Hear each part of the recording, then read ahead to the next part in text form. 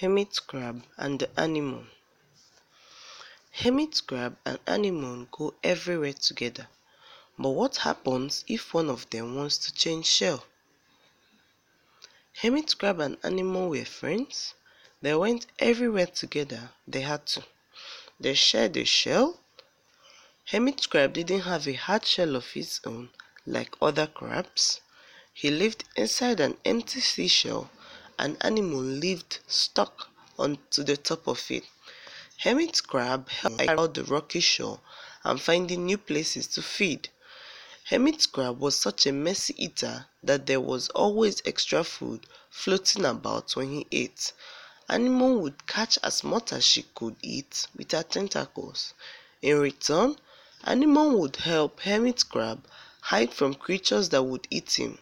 If he stayed very still, with Anemone on top, he just looked like a stone. They made a great team. We are the greatest. We are the best. But they didn't always get on.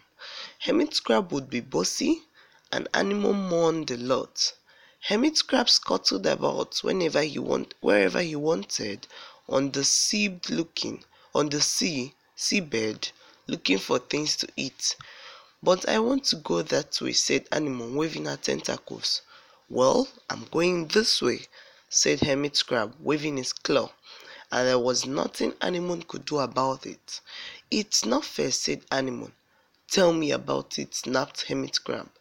This shell is very heavy, and you don't make it any lighter. I carry you everywhere. They would have both gone off and sulked if Anemone wasn't stuck on top of the shell and Hermit crab wasn't stuck inside it. For better or worse, they were stuck together. But one day, Hermit crab could feel his old shell becoming tight. I need to find a bigger shell, he said. Why? Said Anemone. What's wrong with this one? It's getting too small for me, he said. I'm growing too big to be cooped up in this old shell anymore. I need something bigger and better. But what about me? Asked Anemone. It's alright, you can keep this one, said Hermit crab. Everywhere he went, he kept his eye out for an empty shell that would be big enough to become his new home. What about this one? He would ask. But Anemone didn't want him to leave. Every time he saw a shell, Anemone would say it wasn't right. That one? Asked Hermit crab. Too flat? How about this one? It looks just the right size. No, it will be too tight. This one? It's not your color. Finally, he spied a shiny empty shell and knew it would just be perfect. And nothing Anemone could say would make him change his mind. I don't need you anymore. I have found a new shell, he said. Fine, said Anemone. Good, said Hermit crab. Anemone sucked in her tentacles in a huff and closed up, and Hermit crab scuttled away in a sulk.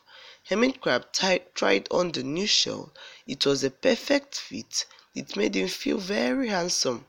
Grumpy old Anemone. I don't need her now. I've got my new shell, he said. Bossy old Hermit crab. I don't need him, said Anemone, as she stuck to her old shell. I've got this new shell all to myself at last. But Hermit crab found he was easily spotted in his new shell. He had to hide when an octopus swam by looking for a meal.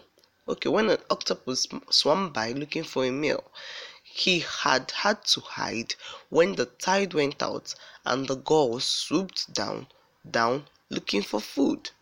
It was never this hard with Anemone, said Hermit crab. She helped hide me, and her stinging tentacles helped protect me. I hoped that Anemone would have me back. Anemone found she was hungry. The only food she could catch with her tentacles was food that floated past, and there was not very much of that. It was never this hard with Hermit crab, she said. I don't have to wait for the food to come to me. We could go to the food. I hope Hermit crab comes back. And he did. You may have an old grouch, but I miss you, said Hermit crab.